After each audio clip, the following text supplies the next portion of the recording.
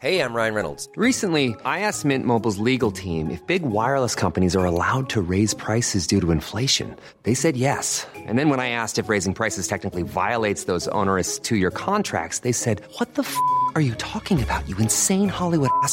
So to recap, we're cutting the price of Mint Unlimited from $30 a month to just $15 a month. Give it a try at mintmobile.com/switch. $45 up front for 3 months plus taxes and fees. Promo rate for new customers for limited time. Unlimited more than 40 gigabytes per month. Slows full terms at mintmobile.com. Hey, it's Danny Pellegrino from Everything Iconic. Ready to upgrade your style game without blowing your budget? Check out Quince. They've got all the good stuff, shirts and polos, activewear, and fine leather goods, all at 50 to 80% less than other high-end brands. And the best part? They're all about safe, ethical, and responsible manufacturing. Get that luxury vibe without the luxury price tag. Hit up quince.com/upgrade for free shipping and 365-day returns on your next order. That's quince.com/upgrade.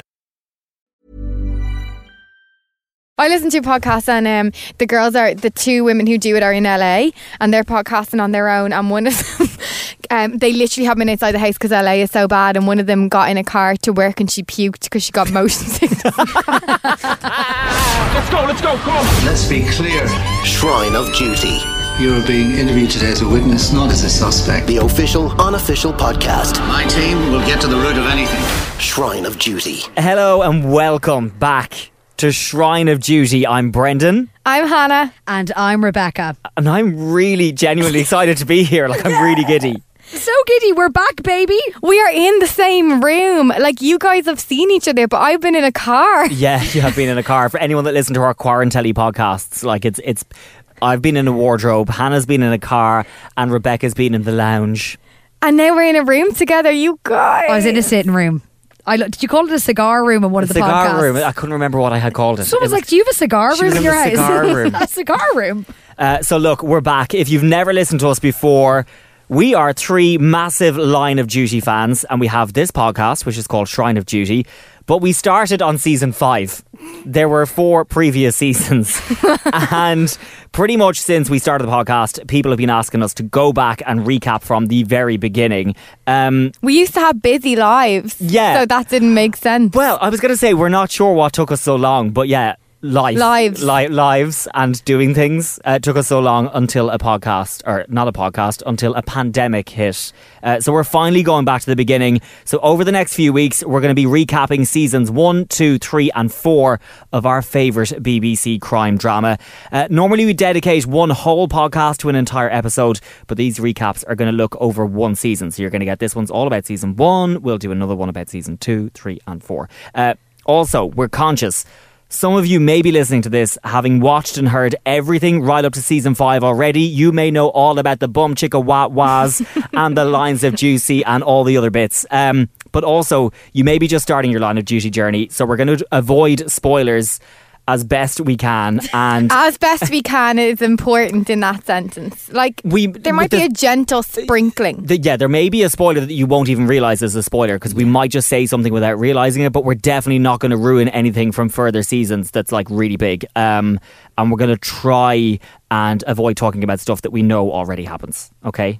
Yeah, I'm just so excited we're back doing this. Same, I'm just nervous I'm going to say something like, blah blah blah, beep out whatever, you know what I mean? Well, just if there's any beep, you'll know that that's a spoiler. And I'm it's really not an interview nervous. from Line of Duty, it's just a spoiler. Yeah. Like when we did the Quarantelli podcast, it was just us randomly talking about TV because we needed something to keep ourselves going. But we haven't done a full homework, research, 25 pages of writing podcasts in a long time. And I forgot until I sat down to do this what my Shrine of Duty thought process was. We're in the WhatsApp group all excited yeah, okay, let's do it, let's go back to the start, and so excited. And then you sit down then you sit down and you procrastinate. You're like, got my homework to do. I did it last night, 25 past 12. Push it out. And then I do it and I'm like, oh my God, I haven't seen this in ages. I forgot about that. Writing all my notes, love it. And then it's done, and then I get really excited to get into the room and just talk. There's so many juicy, lovely bits, complicated storylines, amazing cross-examinations, is that what you'd call it, in season 1 that I completely forgot about. And my goodness, can we just say Lenny James? Yes. The man. This came out in 2012. And to this day, it is still so relevant. It's absolutely so quick. There's so many things that you're like, oh my God, I missed this. It's phenomenal. Oh, I missed loads, as I always did. The one thing to notice, though, like going back, is the camera work in season 1. It's obviously just a different style, but it's that real, like, handy cam, handheld, shaky. It's like The Office. It is like The Office. But my God, can we just say one thing? Steve Arnott has aged the glow up like impeccably. A fine wine. Yeah. The glow up. It's the Mr. Vegas. It's the tan and the beard. We spoke a lot about the beard in the last season, but that was a big. Also, Vicky McClure. I don't want to be like just speak about her because she's a woman and say how beautiful she is, but she's so beautiful. I just actually forgot, and she looks really like her This Is England character in the first season with her short pixie cut. I just love her so much. Gorgeous. And she's got a lot more to do in season 1 than I felt she did in season 5. I felt she was maybe a little less served in season 5. So she a badass. Excited to have her back doing 1. loads. Yeah. We're going to break this down then. Hannah's going to take the first 2 episodes. Rebecca's going to take 3 and 4. I'm going to do 5. One thing that I noticed when I went back and watched episode 1 of season 1 was at the start in the credits it says Content Television Presents. What? Not so World it wasn't Productions. always World Productions, or maybe World Productions changed name. And we love World Productions. Oh, yeah. Very kind I to us on Twitter. Yeah, I just noticed Content Televisions Presents. So I don't know. I must check that out and see what content. Brendan, are you DCI? DCI, yeah. The first bleeding scene hasn't even started. The show hadn't Brendan's begun. like, I'm taking notes. Investigation. Oh, well. But honestly, Line of Duty has made me watch television in a different way ever since. Okay, I completely agree with that. And we're not going to get off topic, but I did just start The Fall for the first time. That's on me. Big mistake that I only came to it now. It's got Line of Duty energy. I mean, but I I'm told watching that with a Line of Duty critical eye that this podcast has given me, because it's that level of detail as well. They're dropping acronyms and this, that and the other. We that you dissect need. everything now because we ourselves have become somewhat like detectives. The cork board in the bedroom, like everyone needs one. Line of Duty just teaches you to watch TV better. Yeah, it doesn't. It accepts that the audience are clever and that they'll figure it out, and doesn't over explain like so much drama does, especially American drama. It's like, here, it's what's happening, whereas they're just like, figure it out, bitch. This Can't podcast, figure it out. Listen to I your have podcast. to say though, this podcast really does help me personally. I'm sure it helps people listening, and I'm sure it helps you guys, but Literally. sometimes I don't be knowing what does be happening. Now, what did you say to me outside and you literally didn't know what happened until you done research for this podcast? That happens all the time. Oh, I can't remember. That was Yeah. 5 minutes ago. It's gone out of my head. I don't know. Right. Okay. Episode 1, season 1. Hannah, you're up. Okay, it's long and I'm sorry because I know we're meant to be keeping it short, but then when I went to start I just got too into it, and I also hope I'm able to read because I haven't been speaking to people. It's been a while. It's been a while since I read or been in a room with other people. Okay, so this episode went out on the 26th of June 2012. That's when it started. We should have some sort of 10-year party for it in 2 June's time. Wouldn't that be fun? Yeah, Absolutely. we'll probably still be sitting in a bleeding pandemic. Let's do that. No, live event. It's going to happen. Okay.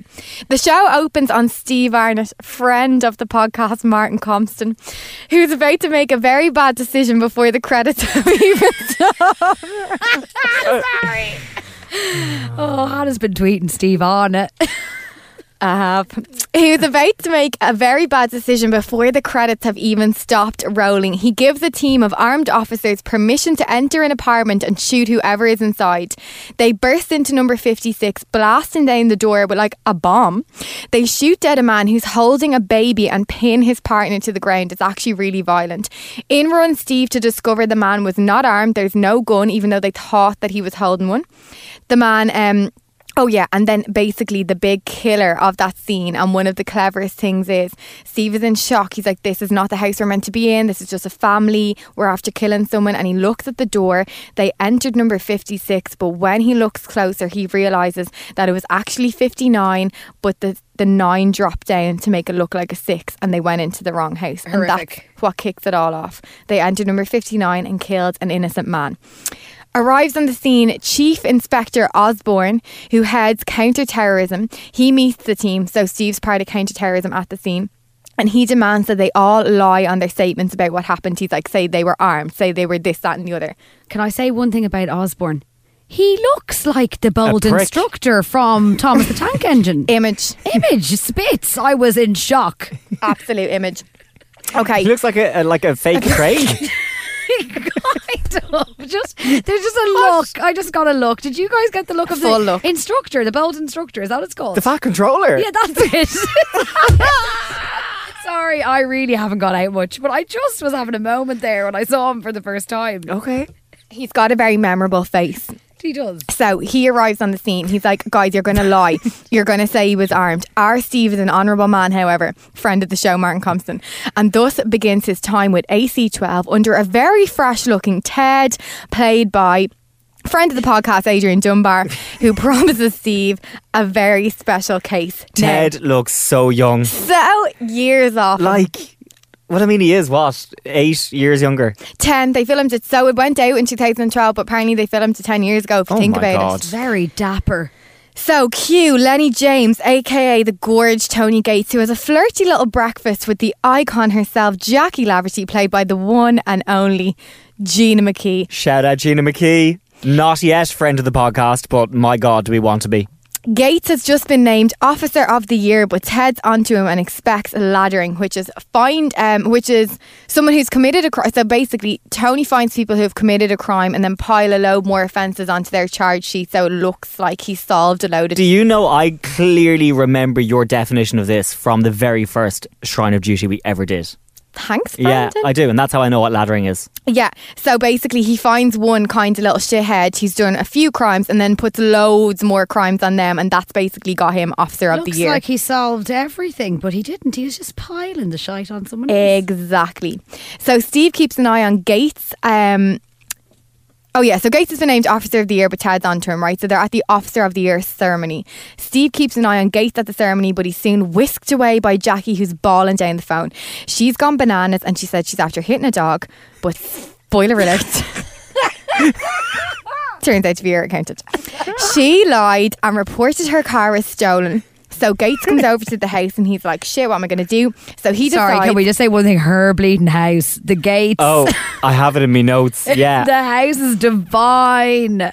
Divine. So he fakes a crime scene at the house and then heads home to his wife and daughters, the absolute bastard. So we meet Kate, who's doing everything she can to help a man who's been repeatedly burgled. So you're kind of seeing, and I love that storyline because it's literally just included to show the impact of laddering, because instead of solving crimes that are actually impacting people like this old man who's been burgled all the time, Tony Gates is just going, yeah, your man did, it's grand, put him away. It really shows the effect of the police corruption that AC12 are after on the little people. Yeah. And I just love Kate in this season. She's doing all deadly stuff like this. So Hilton calls her in for a meeting and is asking her to do some dodgy stuff so that his stats look better. Next we meet Craig Parkinson's Dot and Bob the Builder, aka Neil Marcy, aka Nigel Morton with the limp. They get a report of a body found near where Jackie lives, and Tony Gates cops, well, she didn't hit a dog at all, did she? AC12 arrived to Tony's building, as in the office he works in, and Hilton informs him, and Ted informs him that he's being investigated. At this stage, we've been told, we've yet to be told that Kate is in fact undercover, but you're kind of starting to pick up on a few bits. Her and Steve have a meet cute at a locked door. Tony's interviewed no beep in season 1. No beep. I had that written down as well. It came in season 2 or 3 before. Do you remember Niamh Hassel actually went and sussed this out and measured the length of all the beeps for us? It does feel very naked without it though, doesn't it? Doesn't feel the same. No beep. He gets a yellow notice for not declaring his free breakfast from that flirty little date with Jackie. Jackie comes into Tony's office. He thinks it's, I don't even know what I wrote there. So basically she comes into the office. He tries to convince her to confess, but she keeps up the lie and lies to his receptionist, Rita, that her car was stolen. Later in the pub, Kate gives Steve hassle for AC12's treatment of Gates. The next day, Kate asks Tony if she can officially join his unit, and he tells her to come for a drink with the lads and he'll see. Steve and Ted interview Tony again, and then they hand him a second yellow notice, this time for laddering, and he flips the lid. Steve and Ted then have a little fight, and then Ted reveals to Steve that because Steve kind of implies that Ted's being a bit racist. Yeah.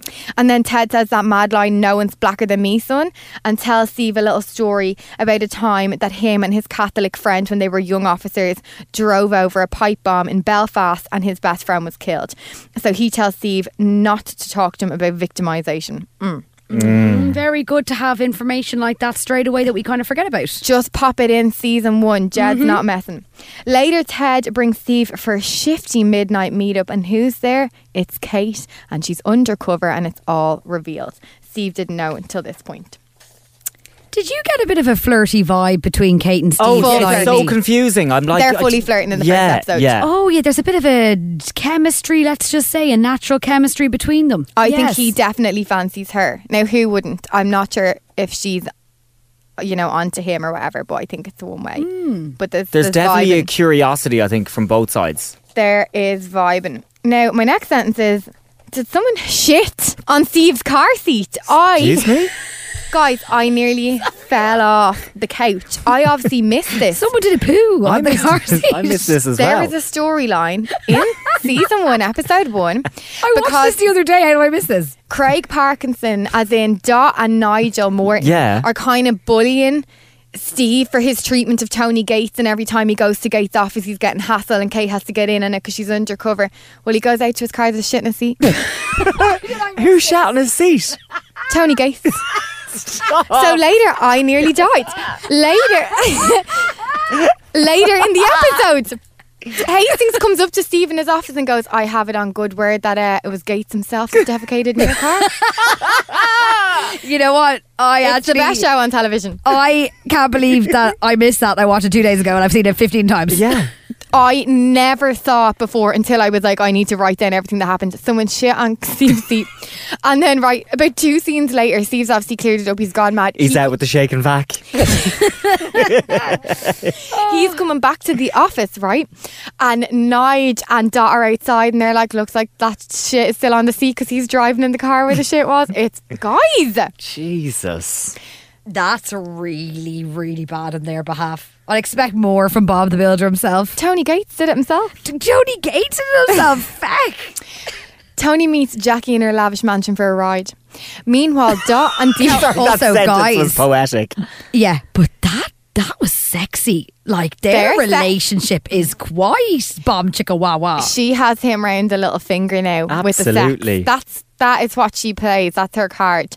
So Tony meets Jackie in her lavish mansion for a ride. Meanwhile, Dot and Deepak surveil a drug house in the Bog, which is a dodgy part of town. They leave their post 10 minutes early. It's very suspicious. If you're just watching for the first time, I'd put an asterisk on that. And a double murder happens in the house.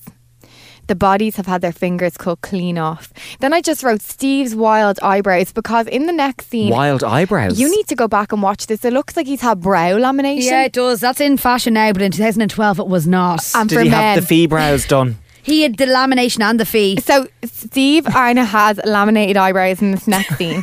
And then Maybe the you just final slapped a bit of Vaseline on them. laminated eyebrows. And then in the final scene, a clerical officer tells Tony the true identity of the man that Jackie killed. Sorry, that clerical officer is actually called Rita, and she's Rita, fab. yeah. Love her. The true identity of the man that Jackie killed, her accountant. Tony sends her off to make tea and deletes all traces of the link between Jackie and the dead man.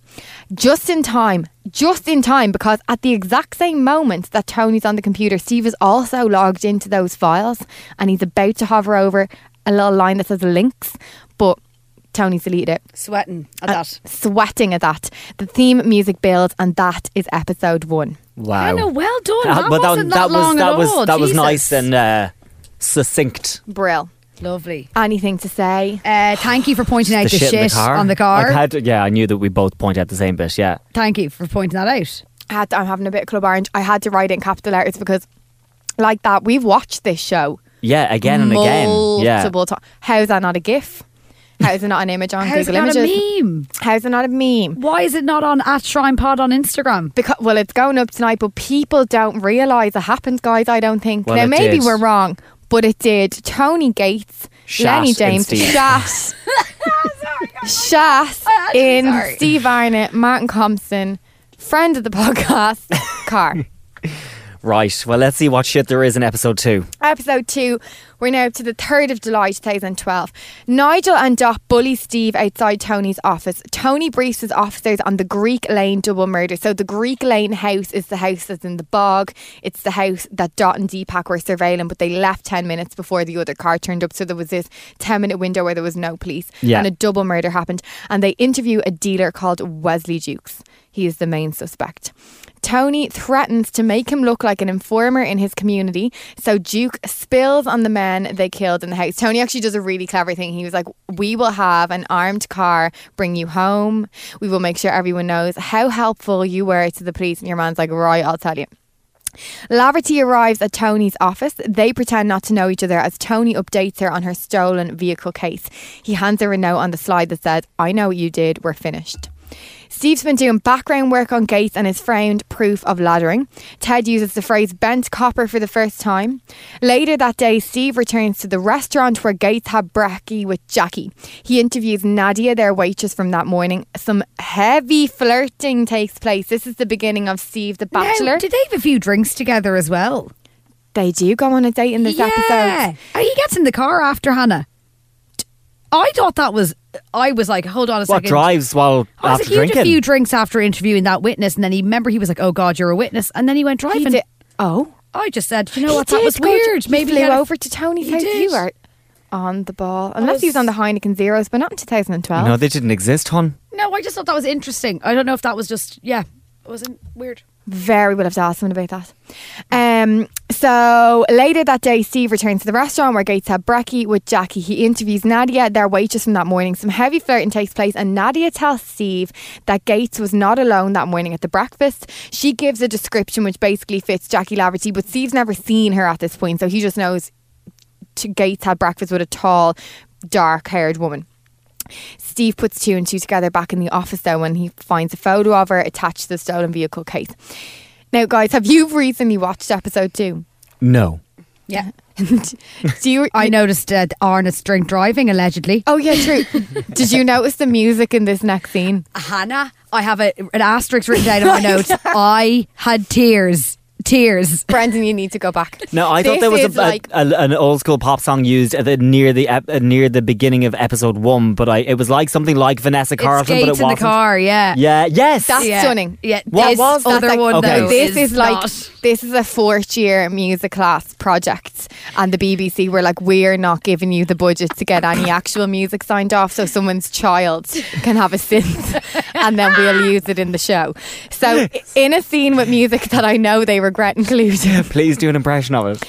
Boom, boom, it was like, but it was like the Prodigy mixed with that. It's like, that makes sense. Yeah, it's like if you explained music to an AI and then asked them to. It's just diabolical. It's dreadful. I literally had an asterisk being like dreadful music. It is just, do you know what? We might find it on YouTube and play it out before the end of this. An absolute racket. So, in a scene with music that I know they regret including, a crazed man robs a number of apartments. That was wild. That was wild. Wild. We need to tweet out this fucking scene. Let's get that scene. That was crazy. It was crazy. It's like a film class project. It's like my first film this season. It doesn't link with the rest of the series. I was like, what happened here? It's showing. Is it like when your iPhone puts all the videos together and Brendan, goes, here's your memories? You'll cry when you see it. It's ape shit. But like, so it's Jed Mercurio, and he does this so well with the older man who's burgled. He's trying to show the real life effects of laddering, and it actually is impactful. But this scene is fucking apeshit. Your man's robbing apartments, putting stuff in bin bags and then throwing them into a canal with this mad music, right? So 2 officers from Gates' team attend the scene. The robber ends up jumping over the balcony and he breaks loads of his bones, right? So he's in hospital, full body cast or whatever. A detective arrives to tell him that his crime was committed in a hotspot. So they've set up this new stupid procedure where they're like, we're focusing on this hotspot, right? So if you commit a crime there, you're going to get the maximum sentence. She's real lazy, that officer. They all are, because they're all on Gates' team and they're all at the laddering, right? Yeah. So she's like, right, you've committed a crime in this hotspot, you're getting 40 years. Or you can confess to loads of other crimes and then you won't get any years. You'll just do a few bits of community service. So then she sits there in the bed and she's like, did you do the Villa Park break-in? He's like, Villa Park, yeah. Did you do the Churchtown break-in? Churchtown, yeah. So he's just admitting to all this now to get out of prison. So we're basically seeing how the laddering actually happens. Now, Hannah, this is my first line of Juicy of the whole season. Yes.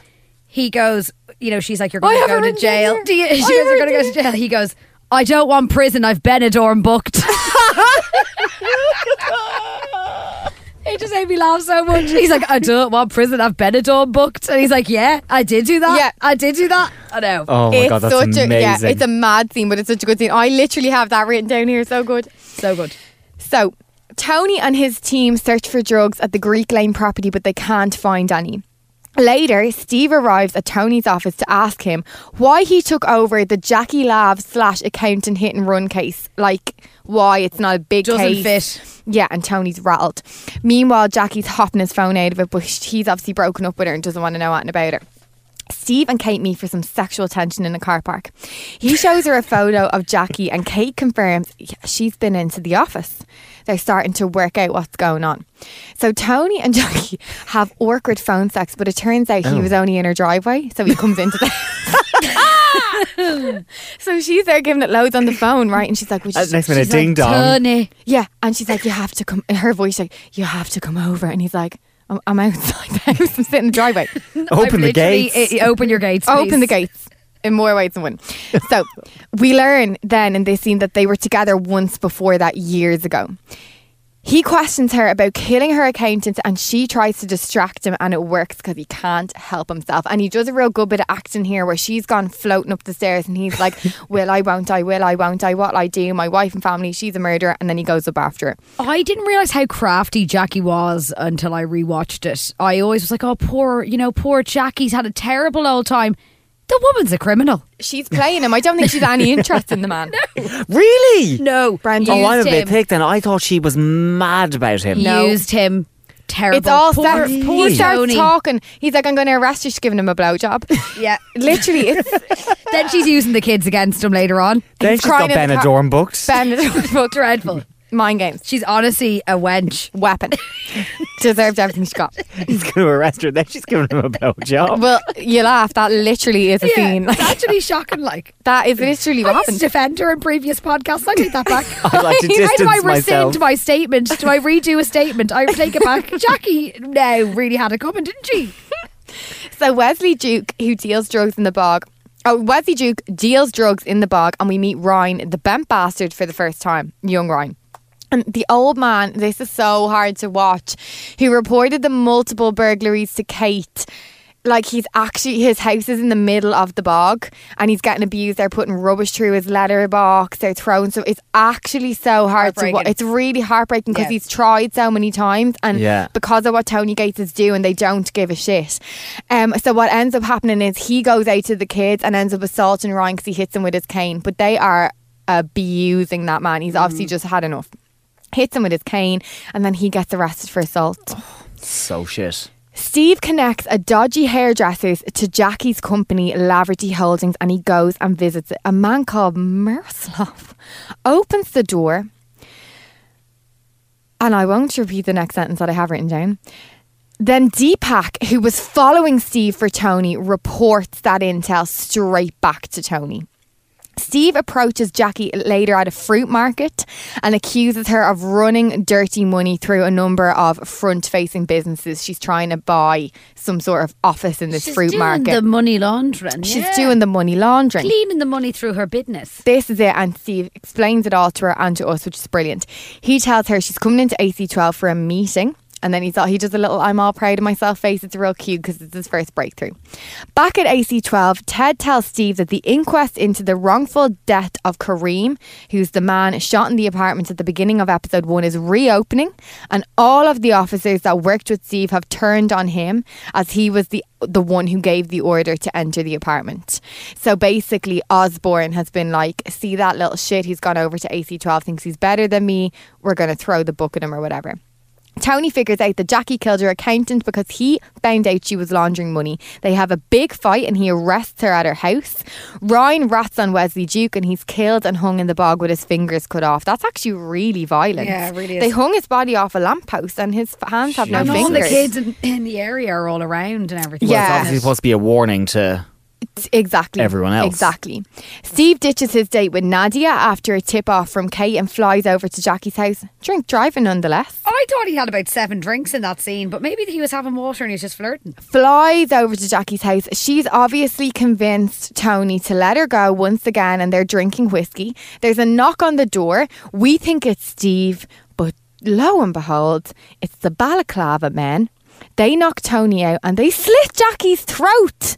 They wipe Tony's fingerprints on the knife as Jackie bleeds out on the floor, and that's episode 2. That poor white rug. That house was pristine until her throat was House slit. was pristine. Hannah, well done. They were fantastic. Well done, Hannah. Thank you for that. Thanks, guys. Hiring for your small business? If you're not looking for professionals on LinkedIn, you're looking in the wrong place. That's like looking for your car keys in a fish tank.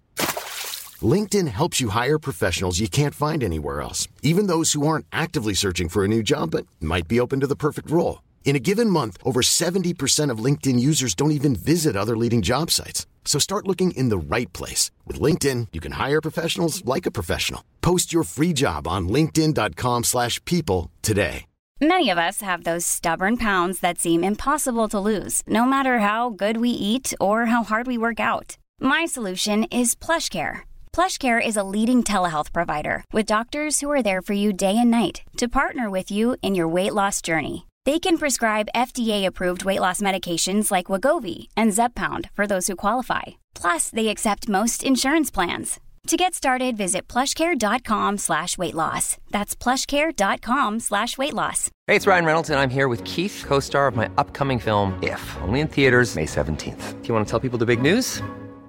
All right, I'll do it. Sign up now and you'll get unlimited for $15 a month and 6 months of Paramount Plus Essential Plan on us. MintMobile.com/switch. Upfront payment of $45 equivalent to $15 per month. Unlimited over 40 gigabytes per month. Face lower speeds. Videos at 480p. Active Mint customers by 531.24 get 6 months of Paramount Plus Essential Plan. Auto renews after 6 months. Offer ends May 31st, 2024. Separate Paramount Plus registration required. Terms and conditions apply if rated PG. Episode 3, Rebecca. I have left out a few bits, but yeah, I'll come back to them. Yeah, if I do. Yeah, right. Episode 3 opens with Steve speeding to Jackie's gaff, right? He's like the cat that got the creme when he sees Gates' car in the driveway. He's like, oh, I'm going to nail this prick here. He's like, I am ready. Okay, so he climbs over the gate. He walks in. He discovers the blood-stained rug in her hall. He also notices 2 glasses and a bottle of whiskey, right? Suddenly then, this scene's crazy. Gates jumps up behind him and pretends that he's already searched the house. He acts so well here because he was locked a few minutes ago before her throat was slit, like absolutely steaming. He had drank the whole bottle of whiskey.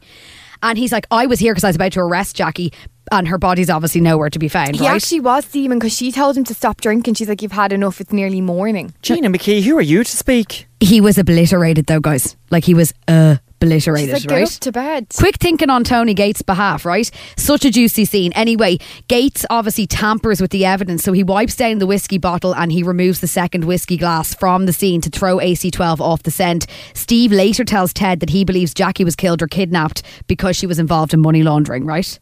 So like now we're figuring out more about old Jackie. Like, Jesus, she didn't just run over a dog. You know what I mean? No. She was fully intertwined. Up to her neck in it. Right, so Rita in the admin office also reveals to Steve that the victim in the hit and run investigation, Mr. Patel, was Jackie's accountant, so shit's going down, so Steve now knows that for sure, right? When, we then get our big long interview scene. This is the first big interview scene of the whole of Line of Duty. No beep. Absolutely no beep. Hastings and Arnott question Gates about his relationship with Jackie, and it did feel very strange without the beep. Yeah. And also, season 1 was filmed somewhere else, wasn't it? So AC-12 doesn't look like AC-12. No, it was filmed in Birmingham, yeah. Yeah, it's in a different place. Yeah. Okay, so this scene's really long, so I've just gone through the most important points. So Gates reveals that he was engaged to Jackie 20 years ago, but she left him for a businessman. He claims she got back in touch 5 months ago because she was looking for a new head of security and she was maybe wondering if Gates knew any ex-police officers. Okay, that sounds plausible. Yeah, Head of security, though, screaming like outside her hairdressers. Right. So after a while, Gates is then forced to reveal that they did have a one-night stand. But he then gets caught out as Steve kind of questions why the info about the accountant, not the dog, was deleted from the police file. They also quiz Gates on why his car was parked inside Jackie's driveway with the gates closed. Yeah. But like he clever. recovers. He's like, I have the gate code.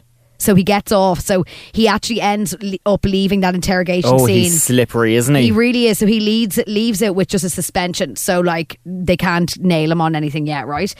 So Gates then starts to bloody unravel. I mean, he's having flashbacks of being walloped over the head in Jackie's hallway with a baseball bat. He's seeing the ghost of Jackie L walking around with her bleeding throat slit. Like mad shit. That's desperate. It is, right? Elsewhere, Hilton assigns DCI Ian Buckles to lead the Jackie investigation. Is that his name? Is that his name? I don't know. Buckles. It's very cute, isn't it? Yeah, I think it's Buckles. That's what I wrote down. It might change in a few minutes, so hopefully it's not. So anyway, he basically is like assigned someone new to take over the Jackie case because Gates obviously had a bloody affair with her. Steve tells Kate that the whiskey glass is the only piece of evidence that will place Gates at the scene of the crime. Later on, Kate makes a breakthrough in the Greek Lane murder case when she spots a car with cloned plates on CCTV, right? So after that then, okay, Gates gets a message from Jackie's phone saying, "Help me, Tony," as the team... Where's she from? I don't know. I just kind of found that there's a little bit of that. Tony. Help me, Tony. She's from Coronation Street, so apparently. this is all a bit confusing here, right? So Gates gets the message from Jackie's phone, but also meanwhile, Kate gets a tip about the car with the cloned plates.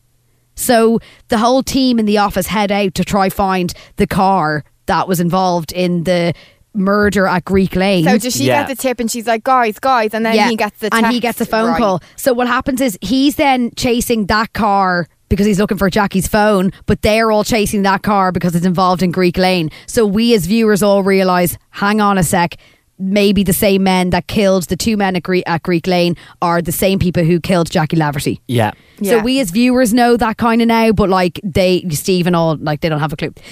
Okay, so Gates clever. tries to follow the phone, and the car that they've all been chasing all along then pulls up, and sure, 3 hooded men jump out and don't they bloody kidnap Tony Gates. Little Ryan's there as well, the scrote.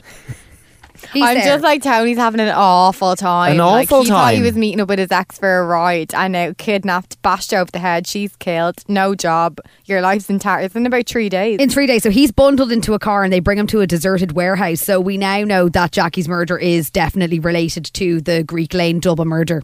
Yeah? Yeah. Sorry, it's not corona. I did just clear my throat. Okay. So we're in the empty building. Gates is shown Jackie's body that's being stored in a freezer. Shocking, right? A man called Tommy then calls a phone that Ryan has. Ryan gives the phone to Gates and he says, "Jackie was working for me, now you are, unless you want her body to be found with your dirty business all over her and your prints on the knife." So now Tony's being bleeding blackmailed for all of Jackie's shite. Shocking, guys. Yeah. Awful. So throughout this whole episode, Kate, who is obviously undercover, she keeps trying to worm her way closer to Gates and prove herself, gain her trust. She offers to get rid of the evidence linking him to Jackie's house, i.e. the glass, which then leads him to tell her that the glass is in this skip, right? Then, right, we then find out that Gates has actually made up 3 different stories about the glass's location to each of the people on his team. So Deepak eventually is exposed as a rat because AC-12 go to investigate this random drain and it winds up being empty, but Gates is like, I told Deepak it was there, so he obviously ratted out to AC-12. Very well done. That is, it does go on for a while. It's quite juicy. So was Deepak actually a rat then? Deepak told AC-12 that he did. Yeah, that Gates said that the thing was in. Okay. Yeah. But he was a rat in a way that he was actually doing his job right. Yeah. But he was ratting out the corruption. It's good for Kate that he was there though, isn't it? Oh, because Kate was literally about to text Steve being like, "Hi, Gates told me that it's in the skip." So Kate was almost exposed there, but Deepak did it first. I love Kate in this season. This is what I mean, because you know when she goes undercover in the later seasons, there's a lot of tea making and a lot of like undercover for 2 days and then she ends up getting caught. Whereas this one, she's like deep. It's full and psychology. I love that for her, yeah. And you can see her worming her way towards That's Gates it. the whole time. But she's fuming with Gates after this because she's like, I put my job on the line by being loyal to you, and you know, you were just playing all of us, right? So also in this episode, Steve meets Colin Brackley, who is the senior fire officer on the team that shot the wrong man at the very start of episode 1. And he's begging Steve to tell the same story as all of them in court so they all don't go down for killing an innocent man. Back at base, right, guys, this is my favourite bloody scene I've ever seen in the whole series. I'm not even joking. Back at base in the kitchen in the station, the cleaner is emptying the dishwasher and we see the whiskey glass from Jackie's house hidden in plain sight. I honestly squealed. Tony Gates didn't put the glass anywhere, not in a skip, not in a bleeding drain, not wherever else he told Dot and whoever. He left the glass in the dishwasher in the police station. Very clever. Did you just pick up on that? I'd never seen it before. I completely missed it. I thought it was in the skip. No. Did you put on an extra hot wash, I hope? Oh, it looked like it was pristine. Pristine, guys. Stop. So Gates had it in the station the whole time, hidden in plain sight. Oh, just absolutely loved that. Yeah. Oh my goodness. Okay, so Ted then meets Hilton for a fancy lunch. Now the whole bleeding way through all these episodes, Hilton is saying that Gates is a dead man walking, but he's like, Ted, we have him for laddering, like stop snooping around, whatever else, like let's just get him for this, suspend him and get on with it. So Hilton's just pushing for that like a lot. And then towards the end of the episode, Gates heads to his daughter's school to pick them up. He gets another threatening phone call from Tommy, who tells him to stop the police investigating Jackie's money laundering because it's going to lead to Tommy. And Gates is like, I'm being watched. And Tommy replies, that's your problem, you bent bastard. You bent bastard. Later on, an emotional and deflated Steve throws in the towel after, because Gates is like terrorising him, you know, as well. Like Gates is being terrorised, but he's also being so, that's leading him to be so hard on Steve as well. You know, because he's just like trying to, you know, make sure he doesn't Steve's get... a baby in this. Steve is a babs. Baby. Yeah. So Steve quits the case. He throws in the towel. He's like, he texts Kate and Ted in a group message and he's like, I'm the wrong man for the job. Gates has won. And that is the end of episode 3. And he's got, brilliant. That was brilliant. I was just going to say he's got his other court case and pressures going on. He's got as a lot going on. He does. Pressure from all angles. And he really, after all that, he'd met your man and the Gates situation. He's like, I can't do it. But also in that no wonder episode, the chap's having a drink before he gets in the car. Do you know what I mean? True. But in that episode, what I missed was Kate gets taken off the case because the older man who's being terrorised by Ryan and all is like, Kate said she'd look after me. Made a so complaint. she doesn't go on that chase. But that's just, to be honest, it's a small detail. It just wraps up the end of that story, okay? Yeah. Okay, so we're going on to episode 4 now. Gates is still being tormented by Tommy Hunter's calls. He keeps getting freezer flashbacks. He's desperately trying to push DCI Buckles to dump the Jackie disappearance on the money laundering and everything. So he's like to Buckles. Also, guys, I've never bleeding heard of DCI Buckles. No, neither did I, and I'm still questioning but it. Jed Mercurio tweeted about him during the week when these episodes were being re-shown, and I'm like, is DCI Buckles going to come back into it maybe? Well, he does because he tweeted like, this is the first time we saw Buckles, and I'm like, I think Buckles for season 6, guys. Maybe Buckles is coming back. There's something in that. Why is he tweeting? This is where we meet DCI Buckles. I bet you someone's going to tweet us in and be like, guys, DCI Buckles in season 3. He's probably in every episode. Yeah, literally. Okay, so AC12 are obviously a man down with Steve not being there. Kate is begging Ted for more manpower, but he's like, I've no budgets. Hastings says Hilton wants to sideline Gates for the laddering if they back off, but Kate is like, I'm going to nail him myself. She is badass chick here. Love. She is like, I'm getting Gates for what he's been involved with Jackie. Okay, so Steve then has a change of heart. He gets back on the case. Kate reckons that there's a connection between Gates and Jackie's finances. So she's basically like, I think Jackie probably gave Gates a few bob, and probably what happened is Gates ended up spending it on his children, because that's what people do. They need money because they're trying to help their family. It's not, so it's not always greed. Sometimes people just need a bit of help. It's complicated. And this leads Steve to suss out the cost of his daughter's school fees. And Jesus, they turn out to be very pricey indeed. Yeah, but they're at the piano recitals and all. Like, I've just Googled who Buckles is. Go on. And without spoiling anything, in a later season, do you remember down a dark laneway, Ted brings an officer out because the officer cops one of the undercovers because they know them from anti-corruption, and Ted goes, I do not want to pull my officer off this job. You shut your mouth. Oh my God. no. Do you not remember that? No. Yeah, it happens. I swear to God we had watched this all 3 times. Yeah, that's who Buckles is. Okay, interesting stuff, right? In this episode, Kate is like fantastic at wrapping Gates around her little finger. He eventually spills that Jackie actually paid $9,000 for his daughter's school fees without telling him, and that Jackie said it was a gift, right? So Kate later meets Steve in a laneway, wouldn't be like them, and she reveals that the same men who killed Jackie also carried out the Greek Lane murders. So they then are like, listen, let's target Cotton, because Cotton was the one who mysteriously pulled off surveillance that night, and those 10 minutes, that was the window when the 2 men were murdered. So they're like, listen, maybe Gates has something to do with that. Maybe Gates was all involved with getting Dot to do that. Now guys, Nigel Morton lurking a lot in this episode. Like, he is going crazy at Gates though. He's like, why aren't you confiding in me anymore? Because Gates is obviously confiding in Kate a lot. AC12 then questioned Morton and Cotton about Gates, and I loved this line of juicy from Nigel Morton during Steve's interrogation, right? Love this so much, completely missed it. I've been a DC for 20 years. I'll still be one when I retire. Ambitious blokes like you get buffeted by every little wind of change. Me, just keep sailing on. Guys, he's on the boat in Iruta. Boom. Bob the Builder there. Sorry. That was like when I watched him say that, I was like, and then Jesus he limps Christ. into the sunset. He is limping around the place, right? So what is also interesting here is that we find out loads about Dot Cotton, Matthew Cotton, that I had missed.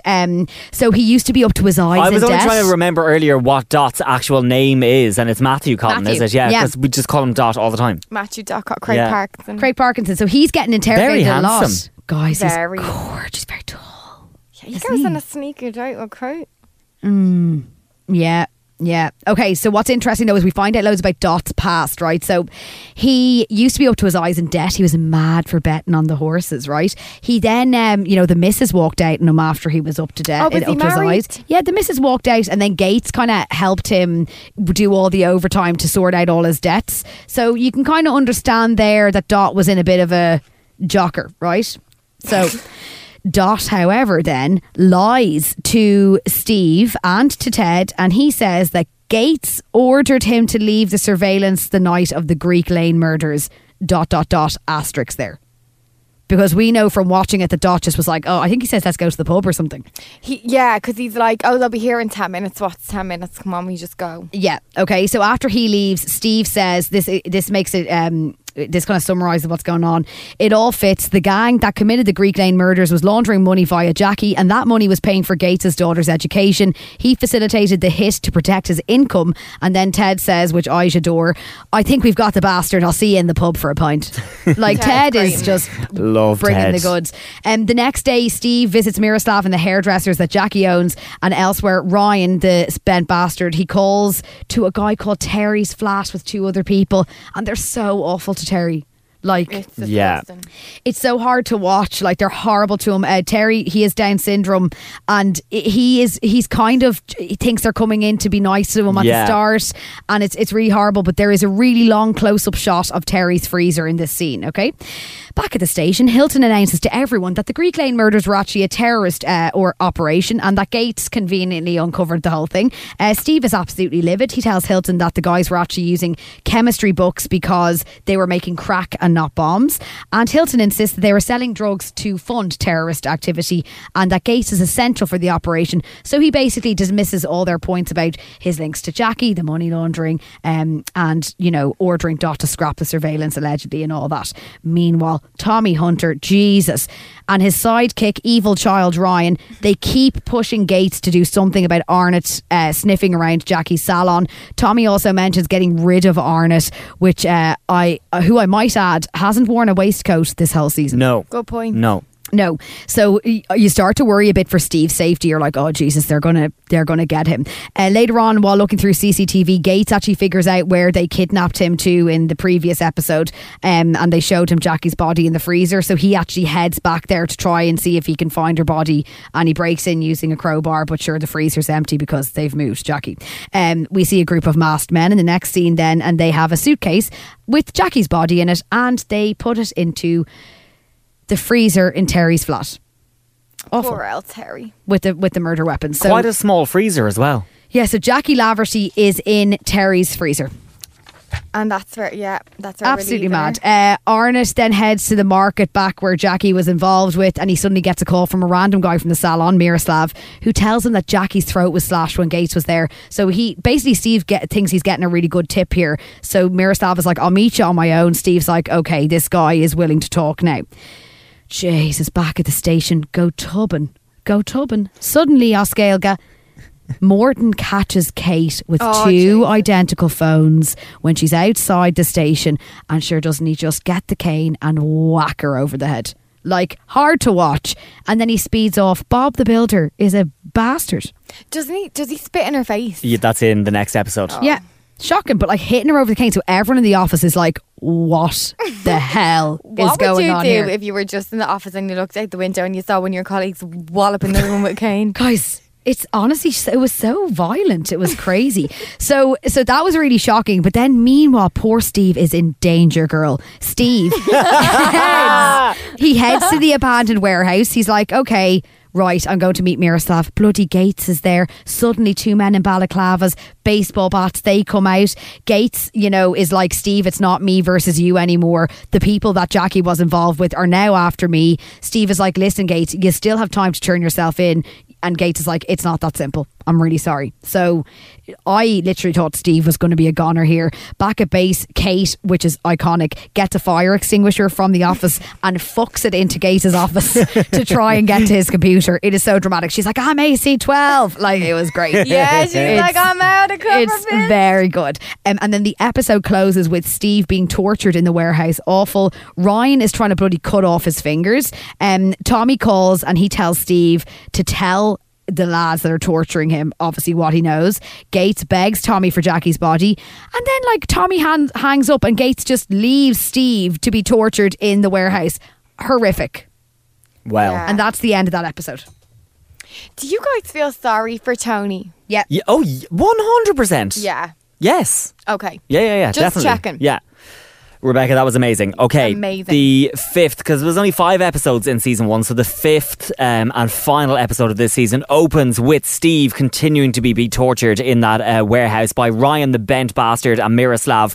They've got the bolt cutters to the fingers, but the bolt cutters are like, I don't know, they're blunt or somebody needs to sharpen them. Me fella told me that Ryan just doesn't have the strength. He's too little because he's only a baby bastard. 7. He's only a baby He's a baby bastard. He's not a full-blown bastard. He's literally 6 years He's not old. a full-blown bastard just yet. But so then he's trying to do his fingers in the bolt cutters and it doesn't work. So then they put his hand into a vice grips and close the vice grips on his hand.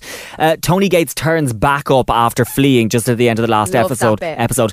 Gives Ryan a few slaps before cuffing him to a drain pipe outside the warehouse. Kate turns up, tells Steve that her cover's blown. Steve, because she's announced herself and thrown a fire extinguisher through the office door. Steve lies and says that he hasn't seen Tony Gates because he's now legged it again. And Steve says that he was the one who arrested Ryan. Gates gets home, finds the dog dying on their kitchen floor and puts him out of his misery. His wife Jules comes back and Gates is like, you need to get out of here, get the kids, go. She's asking way too many questions and dragging her heels, and he's just like, get the fuck out of here. She won't leave, so he deliberately upsets her, upsets her into leaving by saying that he's been writing Jackie Laverty. Alright? That's very well done, that scene, isn't it? Because he's just trying to shock her into just get out of there. Yeah, he's doing it for her safety. He didn't actually want to upset her. Kate and Ted visit Steve in hospital where doctors have managed to save his fingers. All is good. Kate and her team go back to the warehouse to check the now empty deep freeze and then clears her desk. Morton, while she's doing this, clearing her desk, spits on the back of her head. It's absolutely disgusting. It's disgusting. Dot then he's got like a box of Kleenex man-sized tissues on his desk, and just really casually, doesn't even look at her, but just picks one tissue out, passes it over to her and goes really casually, so Kate, were you looking for anyone other than Gates then? But just really casual. Chief Superintendent Derek Hilton brings Chief Inspector Osborne into the office. Steve isn't happy. Dot is. Kate interviews baby Ryan under caution with Jane Hargreaves present. That name just stood out for me. Ryan gives away nothing and says all he does is nicks mobile phones for the gang. He then let slip the Gates rescued Steve from the warehouse. Kate and Steve have a row over that. She's like, why did you not tell me? Steve loves aligning with the subject of corruption, possibly, doesn't he? Yeah. Very good observation. Morton meets Steve in an underpass. It's dark at night. You just see the cane come out of the car. Yeah, it's like the way you see a nice stiletto sometimes in films. Yeah, it is. It's just like the cane comes first. Morton asks Steve who else he's with in this, if he's got backup or if he's wearing a wire or anything. Steve says, I'm here by myself. Morton then squeezes his, I assume, broken hand from the vice grips. Steve falls to the floor in absolute agony. And then Morton just gets back into the car, drives off. Steve walks back towards his own car in the dark underpass, and out of bloody nowhere, Tony Gates shoves him into the back of his own car and jumps into the driver's seat and speeds away with him. Is the man not everywhere in this series? Yeah. Steve tries to convince Tony to hand himself in and turn in evidence against Tommy and the whole gang. Gates says that he'll give Steve Tommy, and then if he wants to be let go, then gets out of the car, leaving Steve to drive himself. Chief Superintendent Derek Hilton asks Dot to take on a promotion. He's like, I think you should work your way up the ranks. And Dot kind of plays a bit like, oh, I don't know, but like, oh yeah, thanks. Ryan gets dropped home after being interviewed by Kate under caution to his mother, who I have noted here looks like a young Shirley Carter from EastEnders. Fucking hell. And all she says when they give Ryan back is, hope you fed him. I actually did laugh at that, but I was also really sad and terrible. You're like, Ryan doesn't have a hope. Yeah, it's awful, yeah.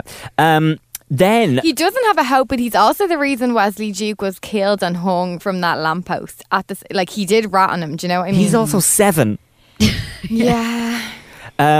So then I missed the name of this cop, and I can't remember if it's important or not. But when he drops him back, he says he gives him to his mom. She says, "If you fed him, close the door, gone." Mm-hmm. And then he turns on his heels without his partner. There was a man and a woman cop, and the male cop goes back by himself, knocks on the door again. Baby bastard Ryan opens the door, and he gives him his card, and he says, "If you ever want to go for a burger, call me." He reappears somewhere again. Yeah. He's a really good guy. Yeah. Ted tells Steve that his inquest is next week and suggests that he could argue that he's not fit to testify. This is in relation to the shooting of Curly. Knocking it down number 59 instead of number 56 and shooting the wrong person dead. Ted calls Steve a cheeky wee shite. Kate, you have a word with him. The doctor told me to watch my blood pressure, because he's not impressed that Steve was being watched and by AC-12 for his own safety, I think. But they noticed that obviously he had a tete-a-tete with Tony Gates the night before. It's confirmed the body fluids found in the deep freeze match DNA found in Jackie Laverty's flat. Osborne tells Steve that he won't admit at the inquest that he asked Steve to lie. So back to episode 1, Osborne called Fahrenheit, which then Steve passed the order on to shoot, and obviously the whole way through the season Osborne has been pressuring Steve to go with the rest of the team and say that you go with the same story. And Steve was like, he fed them a statement. Yeah, and Steve was like, no, I'm going to tell the truth. An innocent man died and I want people to know that. I can't live with that. The corruption is just all the way to the top. And his statement was awful. It was like, you will say he was armed, you will say you went in and shouted, put your guns down, you'll say all this, and they did none of it. Yeah. Gates buys a burner phone and goes home to see his wife. He asks to be let in for just an hour with the kids, so it's like family again. They play in the back garden and they're playing a game of What's the Time, Mr. Wolf. The wife is watching on from the back patio steps and he's there with the 2 girls. While he's playing What's the Time, Mr. Wolf, Steve phones him and just goes, "It's on." So Gates leaves the wife and kids and drives while there's tears streaming down his face at this point, looking for Tommy, because the chase has now ensued. Kate and Steve are also in another car. They're driving looking for Tommy. Ted is back at base coordinating, and he's kind of watching the GPS tracker, and he's like, Jesus, he's going like the clappers. Which is a real Ted Turner phrase. Gates arrives at this golf club, gets out of the car, he sees Tommy. He puts his radio down back in the car because Steve and Kate are like, what's going on? Because I think he's literally 1 or 2 minutes ahead of them. Doesn't pass on the information that they're looking for.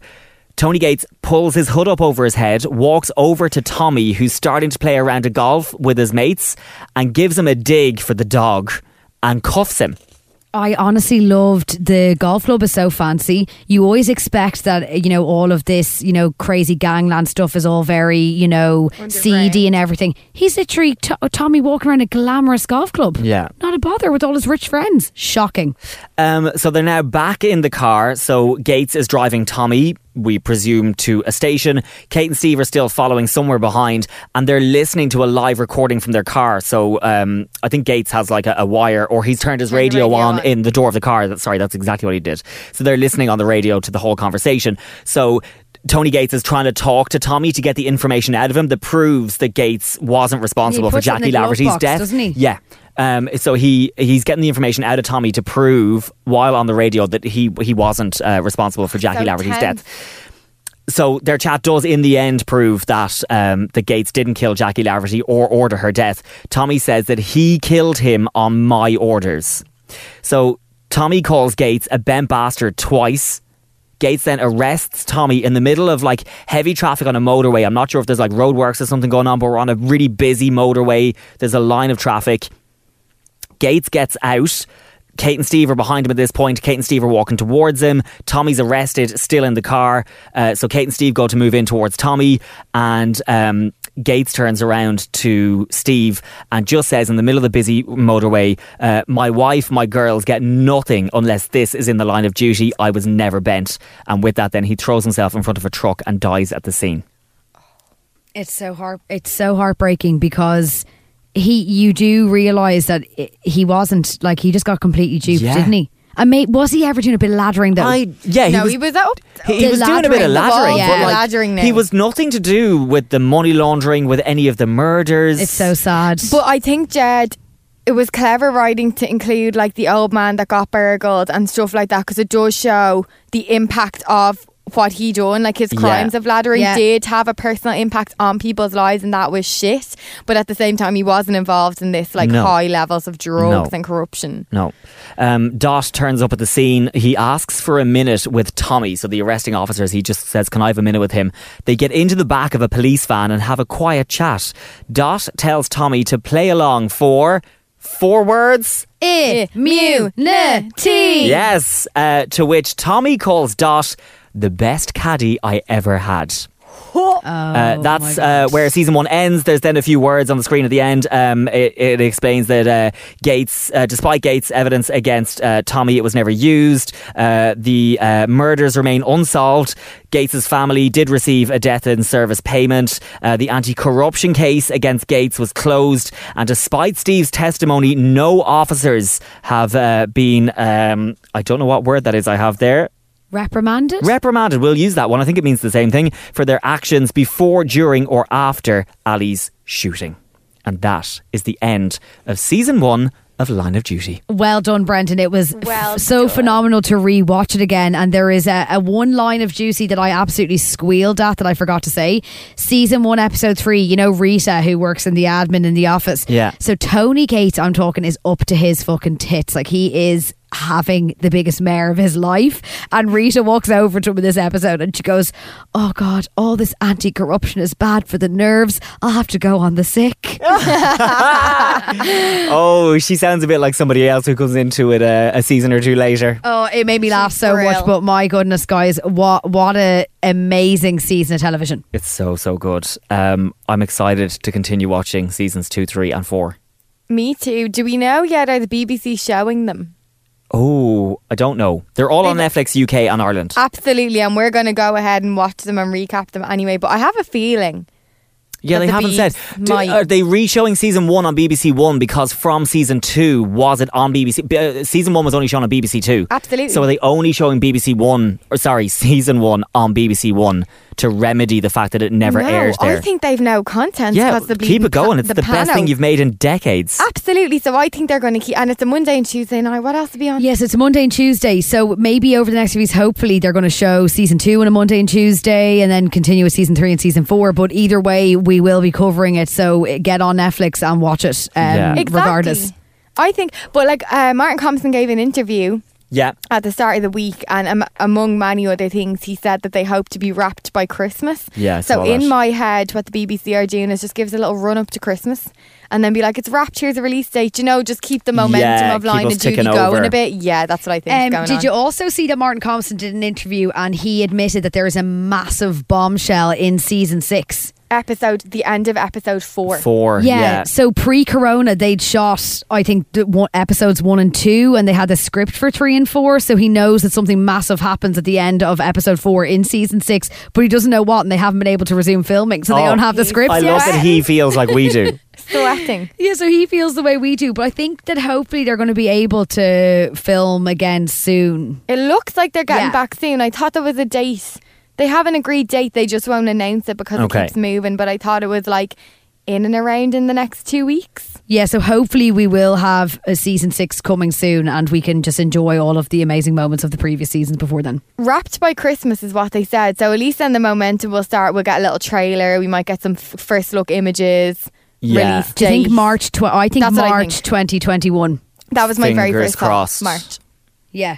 Hopefully, fingers crossed. Which is not actually that far away now that we've waited this long. It'll fly in. It'll fly in, lads. Yeah, absolutely. And also, I saw as well that obviously they're re-showing it on BBC One every Monday and Tuesday, and Jed Mercurio has been tweeting all this amazing information we didn't know before about season 1. Yeah, so my homework for this week on top of episode 1 and 2 was to do some fun facts. And I sat down to do my fun facts, say, well, Jed done it all for me. So I'm literally going to read the man's Twitter account for you. Now, are there spoilers in this? No. No, because it's about season 1. This is Jed tweeting along when the episodes go out on the BBC and giving loyal fans some extra info, like here's where that was shot, or here's a little bit more behind the scenes. So no spoilers at all, it's perfect.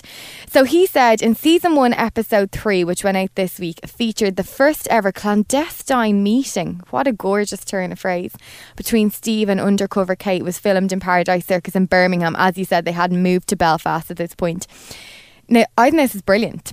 Sharp-eyed viewers may have spotted that you'll never see their faces when they say Tony Gates. That is because a couple of days into filming, we had to change the name of Lenny James's character. He had a completely different name. And it's my mission in life to find out if we're getting a couple of cast members on for an interview. Please, God. We need to find out what the name was. I'd love to find out what the name was.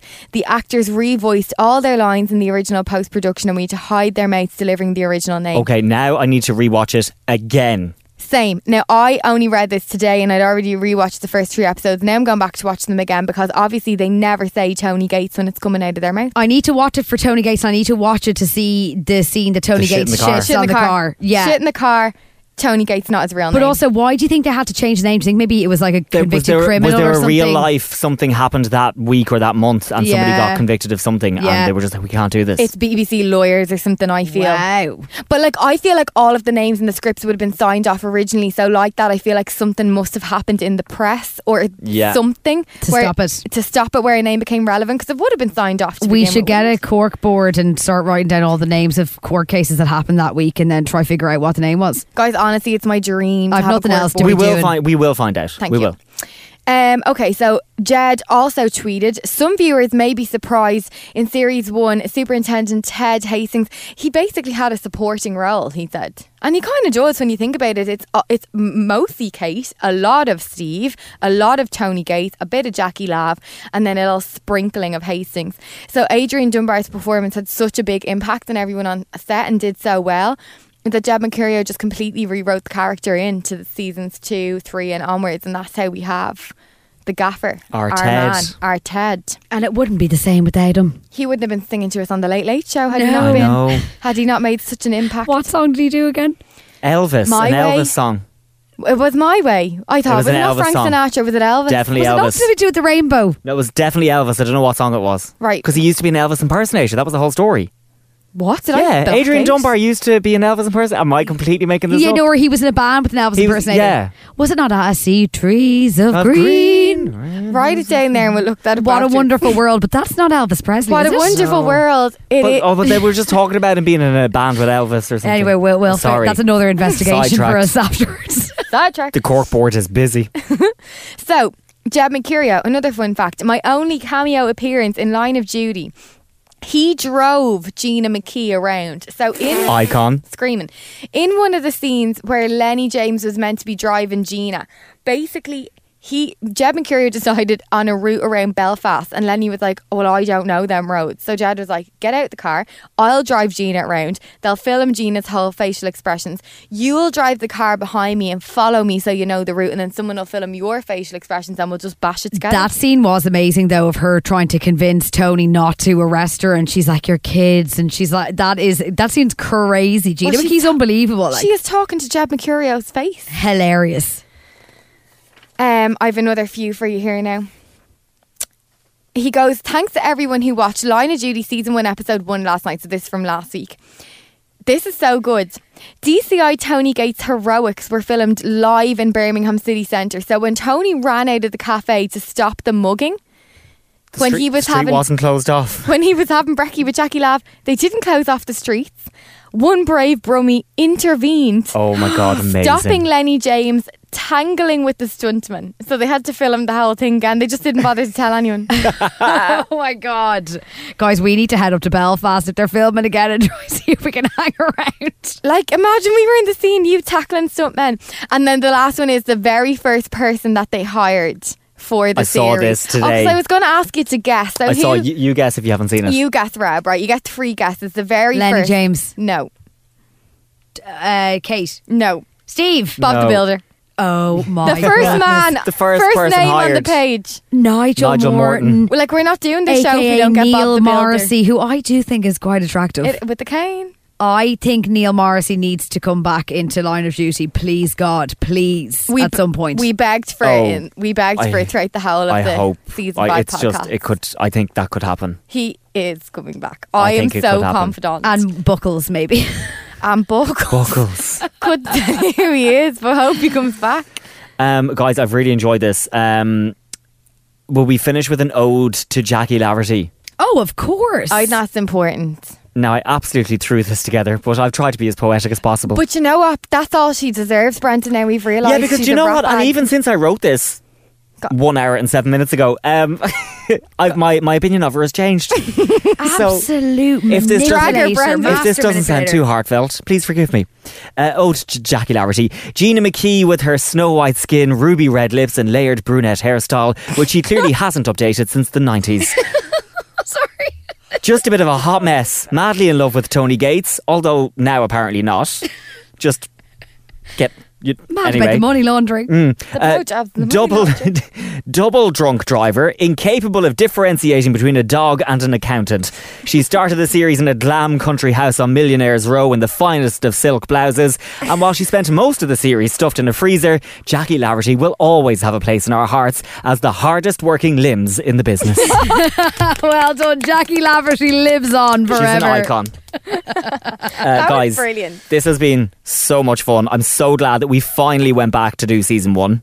Yeah, we did justice because remember we did a season 1 to 4 recap the day before the season 5 premiered, and it was, you know what, we had a great time, but the detail was missing. Oh, it absolutely we was had missing. a laugh, but like when I say flung together. Yeah. Because we hadn't planned on We'd doing never it done at it all. before. We'd never done a podcast. We had said, let's just do season 5, and then we're like, oh shit, we should probably do a recap.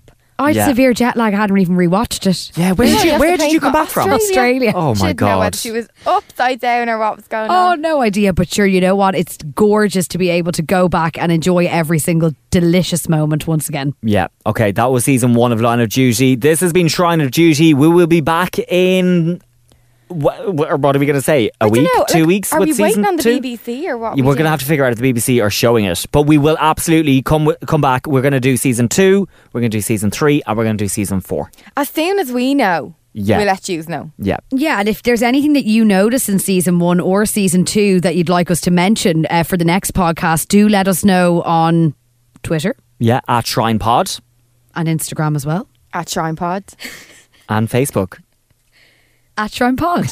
Well done. And you can send us emails. People send us emails. Yeah. We got a lovely email or message. Like, feel free to send them in if you have opinions or funny bits. No spoilers. Send them in. We'll read them out. Yeah, shrinepod@gmail.com.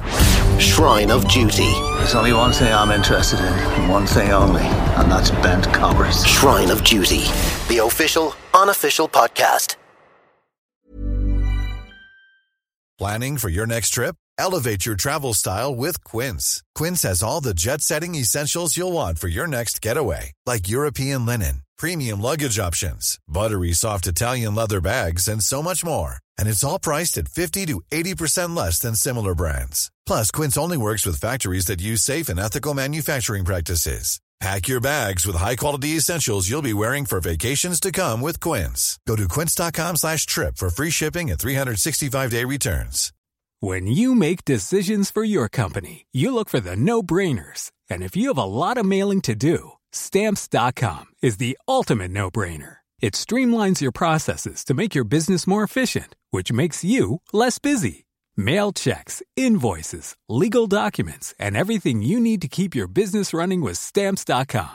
Seamlessly connect with every major marketplace and shopping cart. Schedule package pickups and see your cheapest and fastest shipping options from different carriers, with rates up to 89% off USPS and UPS rates. And with the Stamps.com mobile app, you can take care of mailing and shipping wherever you are. Make the same no-brainer decision as over 1 million other businesses with Stamps.com. Sign up with code PROGRAM for a 4-week trial, plus free postage and a free digital scale. No long-term commitments or contracts. That's Stamps.com. Code PROGRAM.